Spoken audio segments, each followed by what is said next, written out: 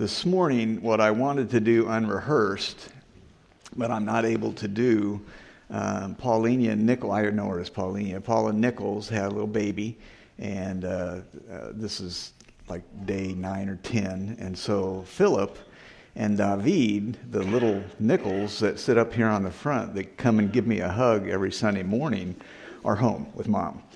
What I wanted to do is I wanted to get Philip, because he's a little bit older, and I wanted to walk him around up here, him holding my hand, and he would just talk with me. That's just who he is, as an illustration.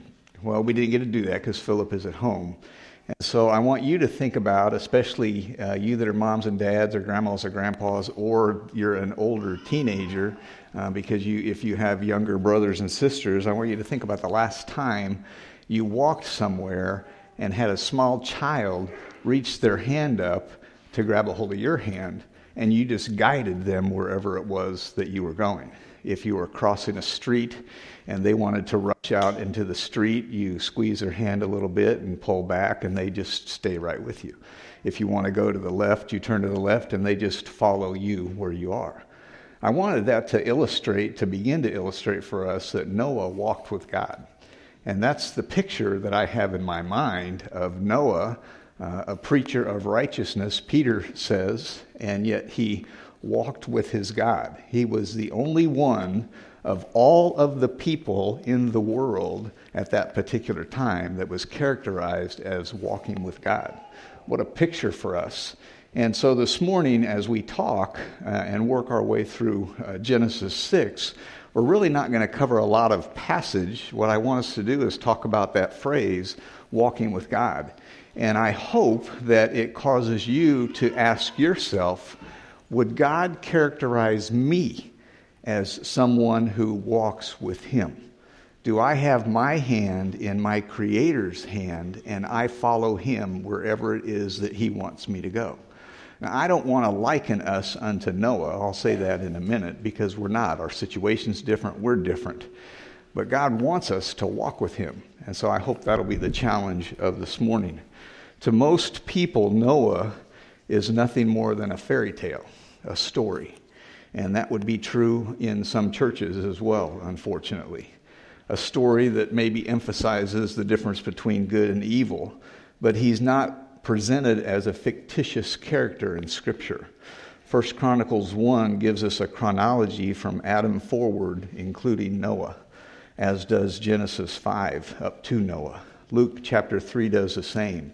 Peter mentions Noah twice, once in 1 Peter 3, once in 2 Peter chapter 5. Jesus used Noah as an illustration to drive home a teaching point of the end times in Matthew 24. A parallel passage would be Luke chapter 17.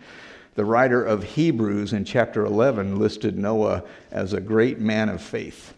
I wanted us to read an Ezekiel passage that mentions Noah because it's unique. This is Ezekiel 14. The word of the Lord came again to me, saying, Son of man, when a land sins against me by persistent unfaithfulness, I will stretch out my hand against it. I will cut off its supply of bread, send famine on it, cut off man and beast from it. Even if these three men, Noah, Daniel, and Job, were in it, they would deliver only themselves by their righteousness, says the Lord. If I cause wild beasts to pass through the land and they empty it, make it desolate that no man may pass through because of the beasts, even though these three men were in it, as I live, says the Lord, they would deliver neither sons nor daughters, only they would be delivered and the land would be destroyed. And he says more. If I bring a sword on the land and say, sword, go through the land, and I cut off man and beast from it, even though these three men were in it, as I live, says the Lord God, they would deliver neither sons nor daughters, but only they themselves would be delivered. If I send pestilence into the land, pour out my fury on it in blood, and cut off from it man and beast, even though Noah, Daniel, and Job were in it, as I live, says the Lord God, they would deliver neither sons nor daughters, they would deliver only themselves by their righteousness. Ezekiel chapter 14 emphasizes the dedication that Noah and Daniel and Job had, but it also emphasizes that we stand before the Lord individually.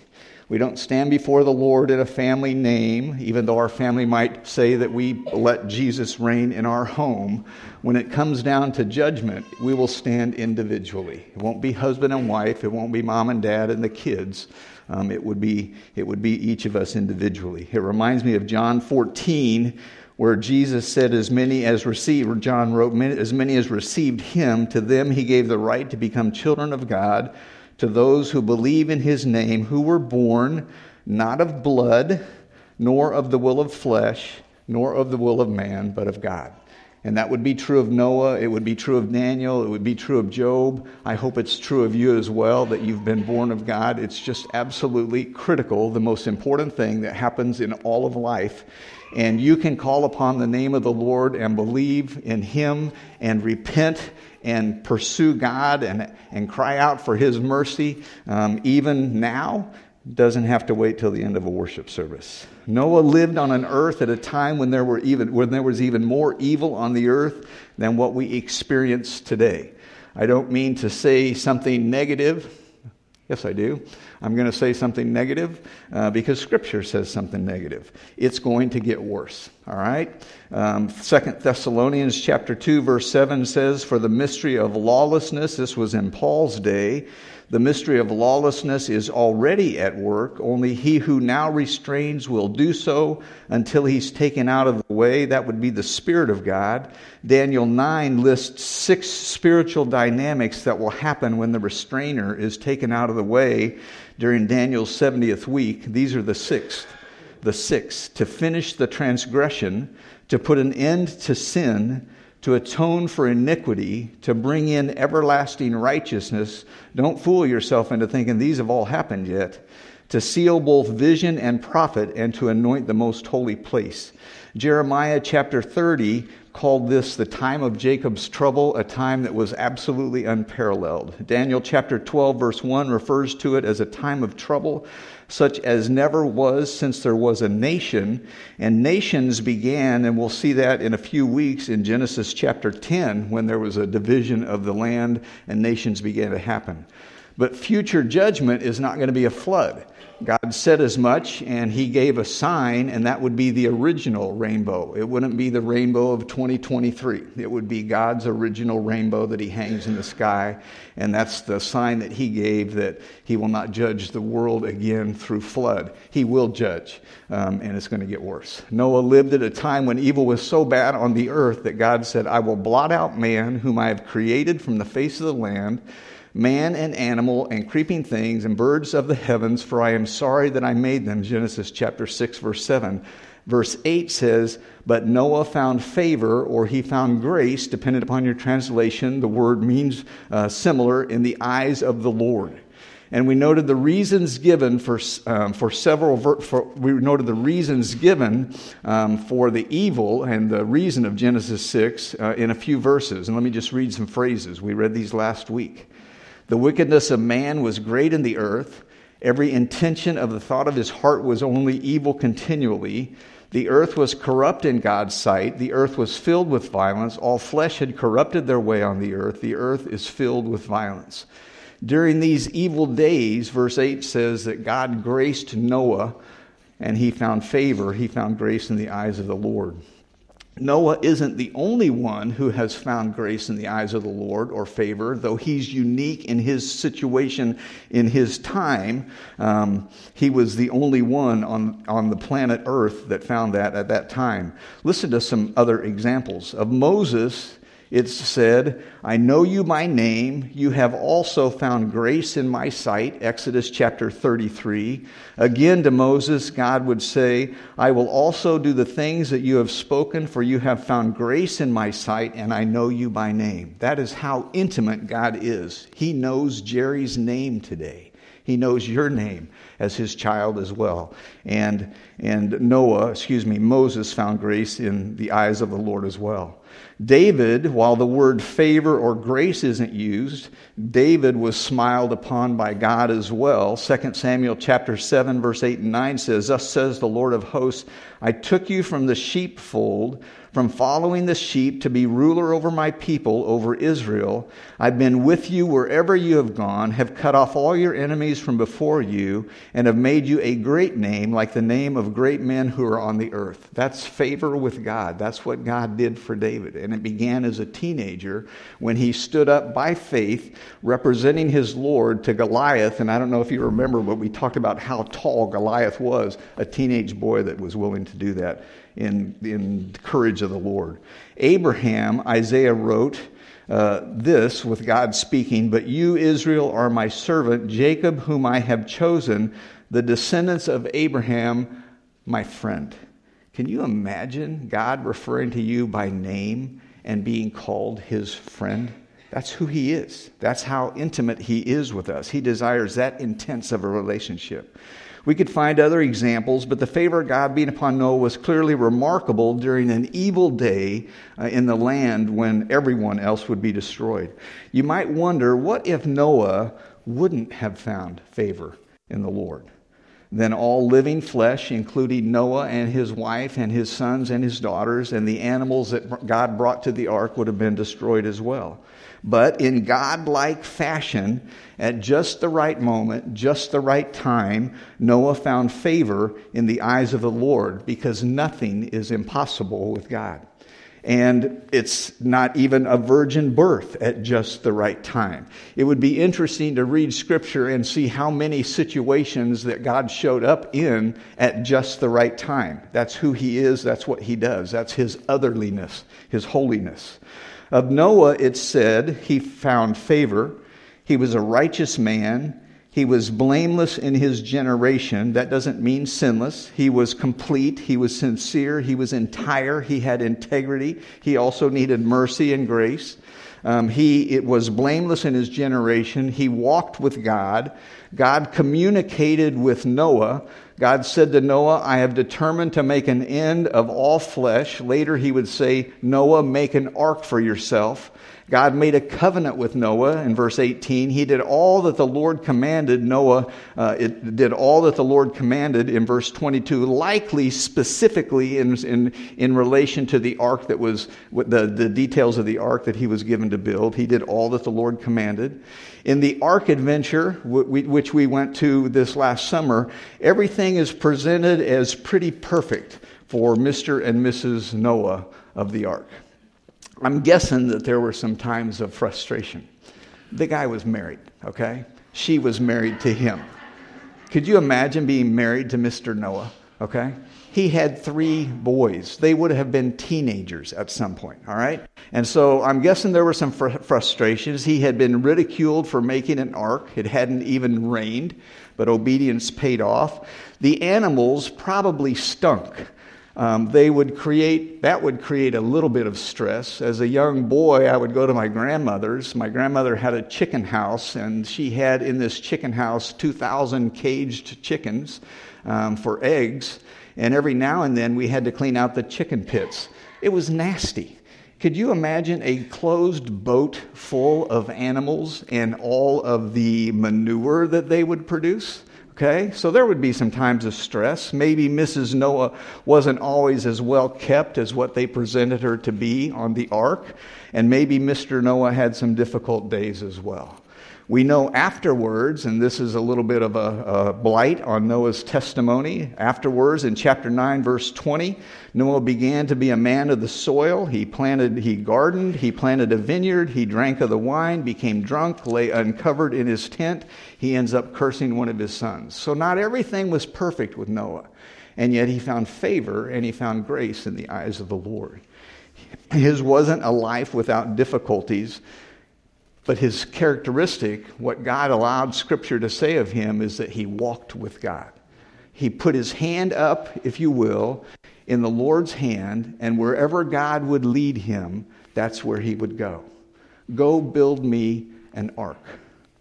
What's an ark? Okay? And yet he did that. he was characterized as walking with God. Hebrews chapter 11, verse 7 says, Noah became an heir of righteousness. Why? Because he built an ark?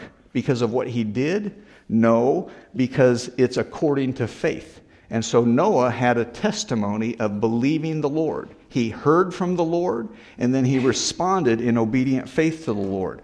And his faith caused him to do what he did. It wasn't that he did what he did, and so God gave him faith. His faith caused him to do what he did, which was be obedient to the Lord.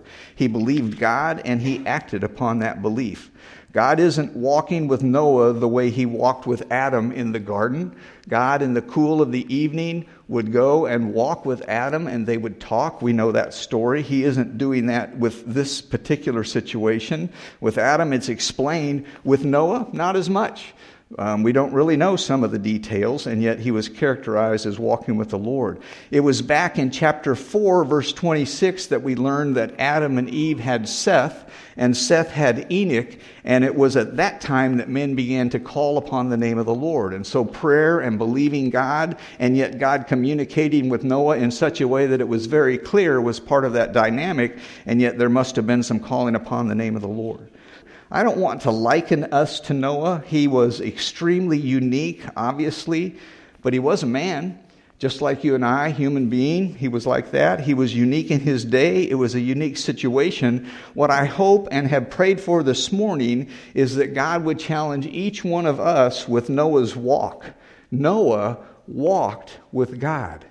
Would God say to you, you walk with me? Is your hand in my hand? Can I easily guide you wherever it is that I want you to go? Or am I grabbing a hold of you and pulling you back so you don't run into the street and so you don't put your finger in the outlet and things of that nature? I hope that Noah's walk with the Lord can challenge us. The testimony of God's word about Noah is his walk with God, his accompanying God, his journeying with God, completely contrary to everyone else in that day, and it was a walk of faith. Like Abraham, a sojourner on a journey looking for a city whose designer and builder is God, was Noah, who was willing to do whatever it was that the Lord told him to do, no matter how ridiculous it sounded. And that's what he did. Noah's great-great-grandpa Enoch was also characterized as one who walked with God. Noah's dad was Lamech. Lamech's dad was Methuselah. Methuselah and his dad was Enoch. And of Enoch it was said in Genesis chapter 5, verse 22, Enoch walked with God after he fathered Methuselah 300 years. That's a pretty consistent walk with the Lord, 300-year track record. And he had other sons and daughters. Thus, all the days of Enoch were 365. Enoch walked with God, and he was not, for God took him. Enoch was 65 when he had Methuselah. Methuselah was 187 when he had Lamech. Lamech was 182 when he had Noah. That means Noah would not have known Enoch. And yet great-great-grandpa Enoch walked with God, and then just poof, he was gone. All right? Noah would not have known Enoch. When Noah was born, great-great-grandpa Enoch would have died, give or take 69 years earlier. It depends on when in the year they're born. Adam would have died just 126 years earlier. But I'm guessing when someone walks with God and then disappears from the planet, the very first time ever, I'm guessing that his son Methuselah and Methuselah's son Lamech would have talked about that day when Dad and Grandpa just wasn't. He was living life, walking with God, and then God just took him. And don't hear me say that Noah walking with the Lord was a will of the flesh because great-great-grandpa did that, but great-great-grandpa very likely had an influence in Noah's life and the testimony that he had of walking with the Lord. Clearly, Noah needed God's favor and grace and mercy in his life. He was a descendant of Abraham, and we know that all have sinned and fall short of the glory of God, and Noah would fit in that camp just like you and I do as well. But God favored him, and he graced him. Perhaps in some way, great-great-grandpa's life got Noah's attention with his incredibly godly example. And I say that to encourage the grandmas and grandpas that are here today. You live for Jesus, and you talk with and you talk with your grandkids and your great-grandkids about the Lord, because you don't know what God might use from your life and your testimony in their life. And they might not get it anywhere else. And who knows if Enoch's testimony influenced Noah. Yes, John 1:13 tells us we must be born of God. It's not of flesh, it's not of blood, but who knows how God will use your witness in their life. We pray for it, grandmas and grandpas, don't we? All the time. We pray for our kids, we pray for our grandkids, we pray for our great-grandkids. And we're not stopping. We're not going to stop. And so you live for the Lord and see what God might do. I have prayed that Noah's example of walking with God will encourage you as a believer and call you to a high spiritual standard. Noah was mentioned among the three in Ezekiel 14, I believe it was, 12 or 14. Noah and Daniel and Job.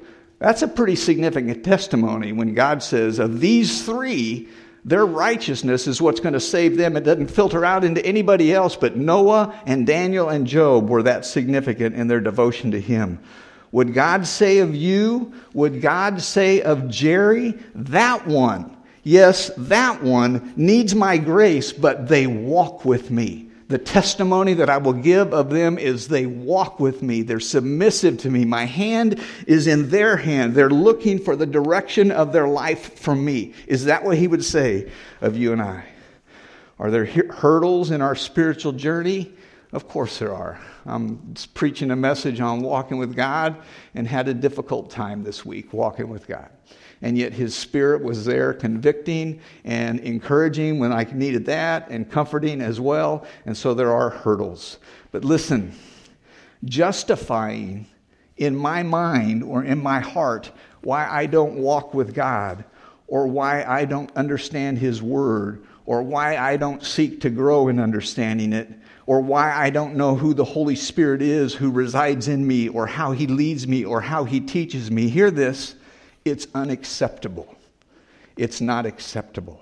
It is by grace. It is by mercy. And yet we need to engage our will to cooperate with what God is doing in our heart and in our life, so that the testimony that He might speak of us is that we walk with Him as well. Humility, a spiritual hunger, a repentant heart. Don't jump over repentance. A repentant heart, a clinging to Jesus, a holy fear of the Lord, trusting Him, submission, a presenting of myself as a spiritual sacrifice, a renewing of my mind, a departing from iniquity, a putting off the old man, a putting on the new man. These and others are the qualities that are characteristic of someone who's walking with the Lord. Don't justify that I'm not this because, well, I'm just not Jesus. I've heard that before. Well, I'm not Jesus and I'm just not as good as He. You have the Spirit of God residing within you. You have the Word of God that guides us. When we're around somebody that walks with God, we know it, don't we? It's evident.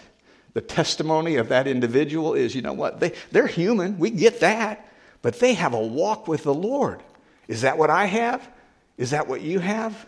Whatever level of understanding Noah had, he had a life devoted to the Lord. We have the Gospels, the entire Old Testament, the New Testament, Romans and other epistles, the Spirit of God, other people to walk beside us. Look at all that we have. We have so much more than what Noah had. And yet him, in all of his simplistic devotion to the Lord, was characterized as he walks with me. We have all of this that God has given us.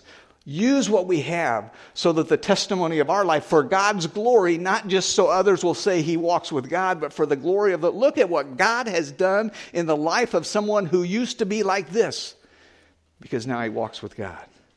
Noah didn't have near what we have, and yet God's word says he had a devoted heart. The very thing that God desires you and I have. All of the stuff that we might do, all of the stuff that we might learn, all of the activity that we might function with in serving, God desires that our heart be devoted to Him. I can have all of that, and have not love. I can have all of that and not have a genuine, vital, growing, intimate walk with the Lord. Listen to these expressions of a follower of Jesus. For me to live is Christ, and to die is gain. I've been crucified with Christ, nevertheless I live, yet not I, but Christ lives in me.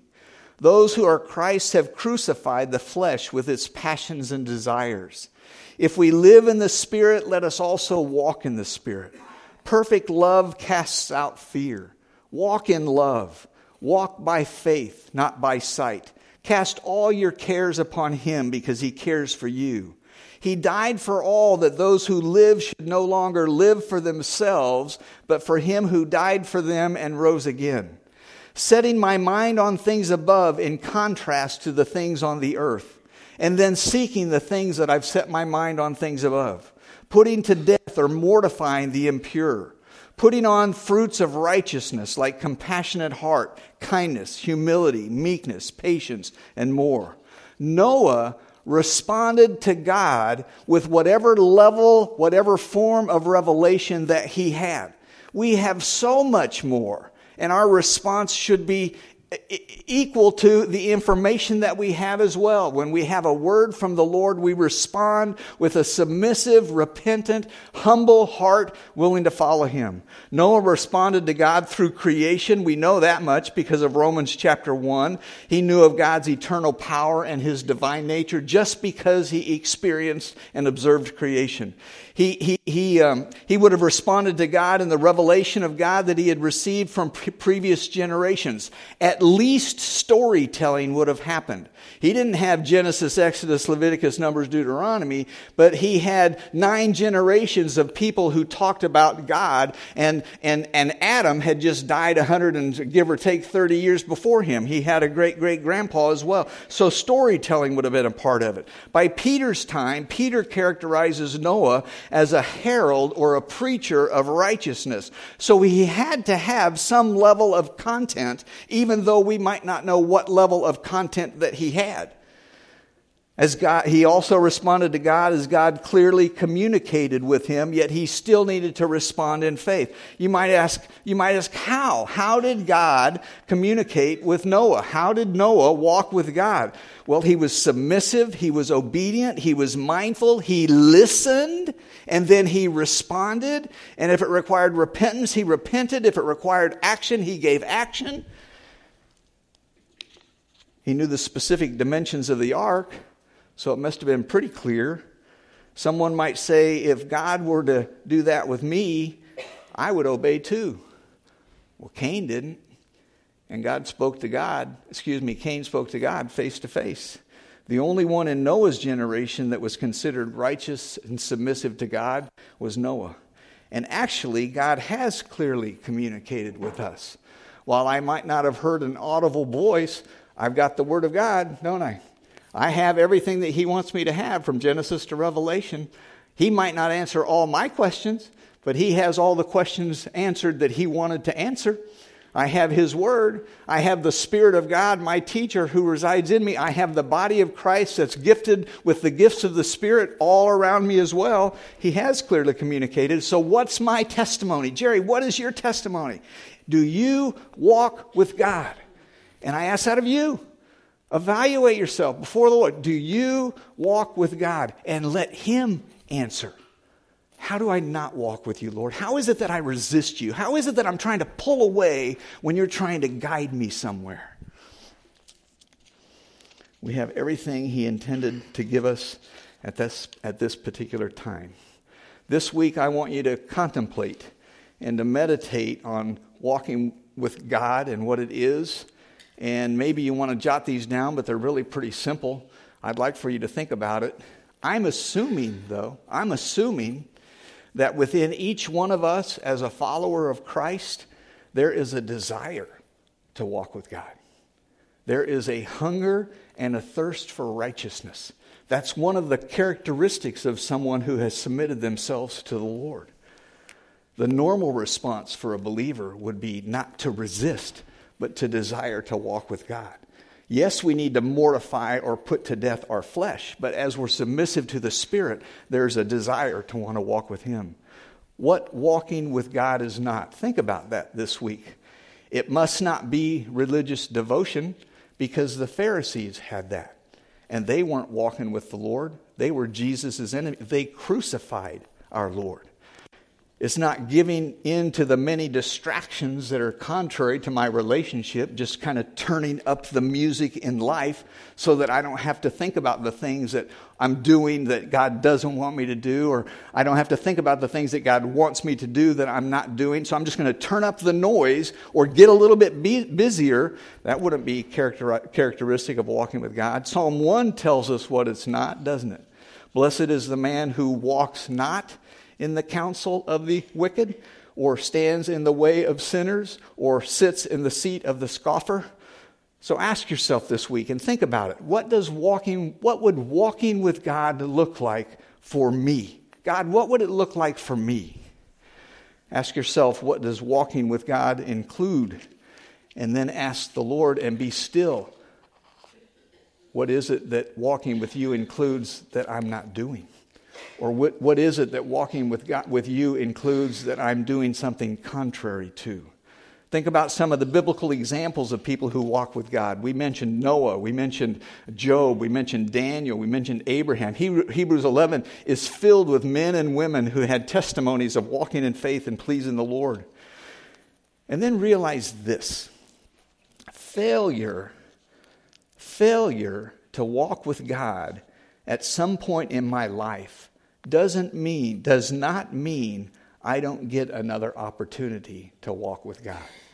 That's not who God is. That's not what He does.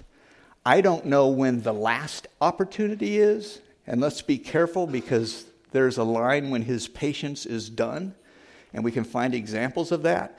But because I've failed in the past, or because I failed this past week, or because I'm living in failure, right, that doesn't mean that God doesn't give me another opportunity. And I want to read a few scriptures that speak to that, okay? 2 Chronicles chapter 30.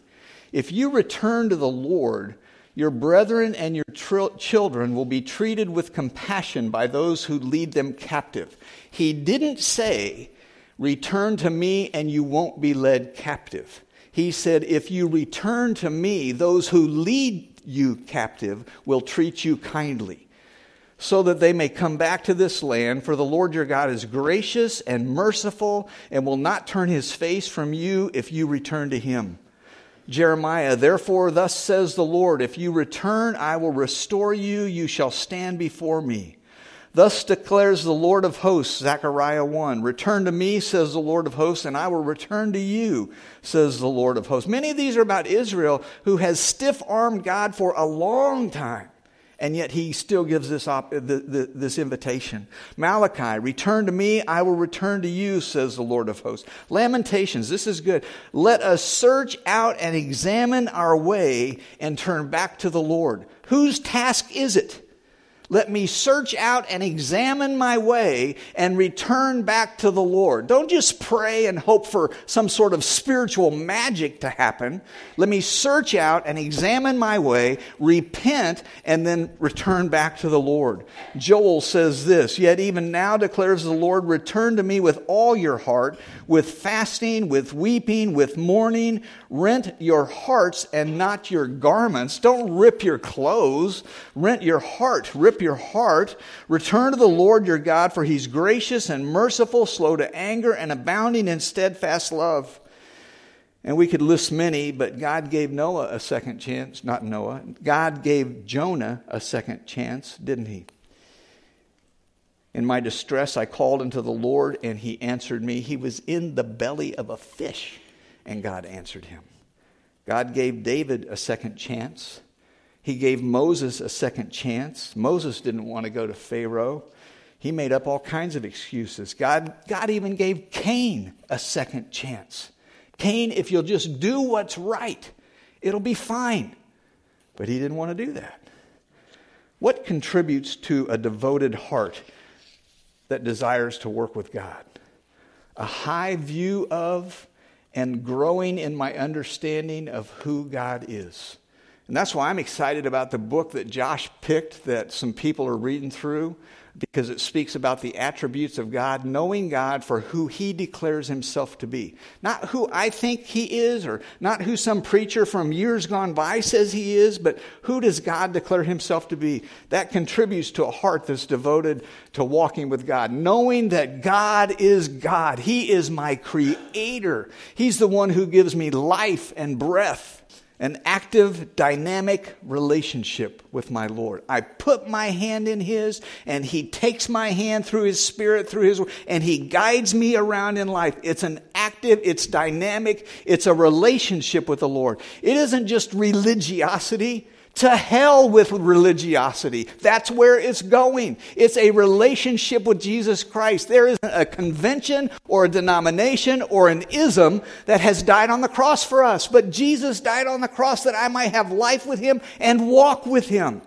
It's a dynamic relationship, an understanding of the realization that God working in me has placed me, I wanted to say, in a higher level of relationship, but I kind of don't like the sounds of that. But it has placed me in a unique relationship with my Creator. That's incredible. That out of all of the people that God looks down upon on the earth, he would say, Noah, I have chosen to favor you. And Jerry, and you who name the name of the Lord, I have chosen to favor you. We have a unique, special relationship. And that doesn't mean that he doesn't open that up to other people, but we have it by the goodness and the grace of God. It isn't because I built an ark or because I preach a message or did something. It's the goodness and the kindness and the mercy of God. That's a characteristic of having a heart that wants to desire to walk with the Lord. A growing in my understanding about what he has done for me and how he has graced me. Do you know what God has done for you? I mean, I look backwards and think sometimes that I don't have a Bible verse for this one, but I look backwards and think that sometimes I got pre-grace protection before I even had salvation. That God was just protecting me for the day that I would call upon the name of the Lord and his goodness. Understanding who he is and what he's done for me. A faith response to the things God has asks and requires of me. It begins with salvation by faith, and it continues by faith in everything we do. Everything we do. And the reason Noah was righteous before the Lord isn't because he built an ark. It's because he was submissive to his Lord. He believed him, and then he acted upon that belief. When we think about Noah or Enoch walking with God, there's a level of the unknown involved. I mean, it was so long ago. We just have a sentence or two about it. They didn't seem to have a lot of what we have. God continues, though, to desire that we walk with him, and he gives us the path in Scripture for us to roll up our sleeves and understand it. He gives us the tools, his word, his Spirit, confession, repentance, submission, humility, and we could go on and on. It's the path to walking with God. I want to finish with Micah chapter 6. You can look in your Bible for that if you want. Micah chapter 6. God's going to his people, and this is what he says to them in so many words, and then I'll read the passage. What have I done to you? How have I wearied you? You testify against, you tell me, what is it that I've done to you? God speaking to Israel. I brought you up from the land of Egypt. I redeemed you from the house of bondage. I sent you Moses and Aaron and Miriam. I gave you leaders so that they would lead you as well. Do you remember when Balak, verse 5, do you remember when Balak, king of Moab, what Balaam said to him and how he answered him? And this is what Balak's question was to Balaam. With what shall I come before the Lord and bow myself before the high God? Shall I come before him with burnt offerings, with calves a year old? Will the Lord be pleased with thousands of rams, 10,000 rivers of oil? Shall I give my firstborn for my transgression, the fruit of my body for the sin of my soul? And Micah 6:8 says this, He has shown you, O man, what is good, and what does the Lord require of you, but to do justly and to love mercy and to walk humbly with your God. He wants us to walk humbly with him, doing justly, loving mercy. He's shown us. He's given us the path. He's given us the tools. He's given us his Spirit. Will I resist like everyone else in Noah's day? Or will I take the hand of God and by His grace walk with Him? He desires that we walk with Him. I am confident that as a born-again believer, everyone here who has the Spirit of God has some sort of a desire. No matter how much maybe in the past we might have pushed it down, we have some level of desire of being known for walking with God, letting God's testimony be one that this one walks with me. The invitation is there. And maybe you're not walking in the way that God wants you to walk with Him today, and you know that, and He's put His finger on that.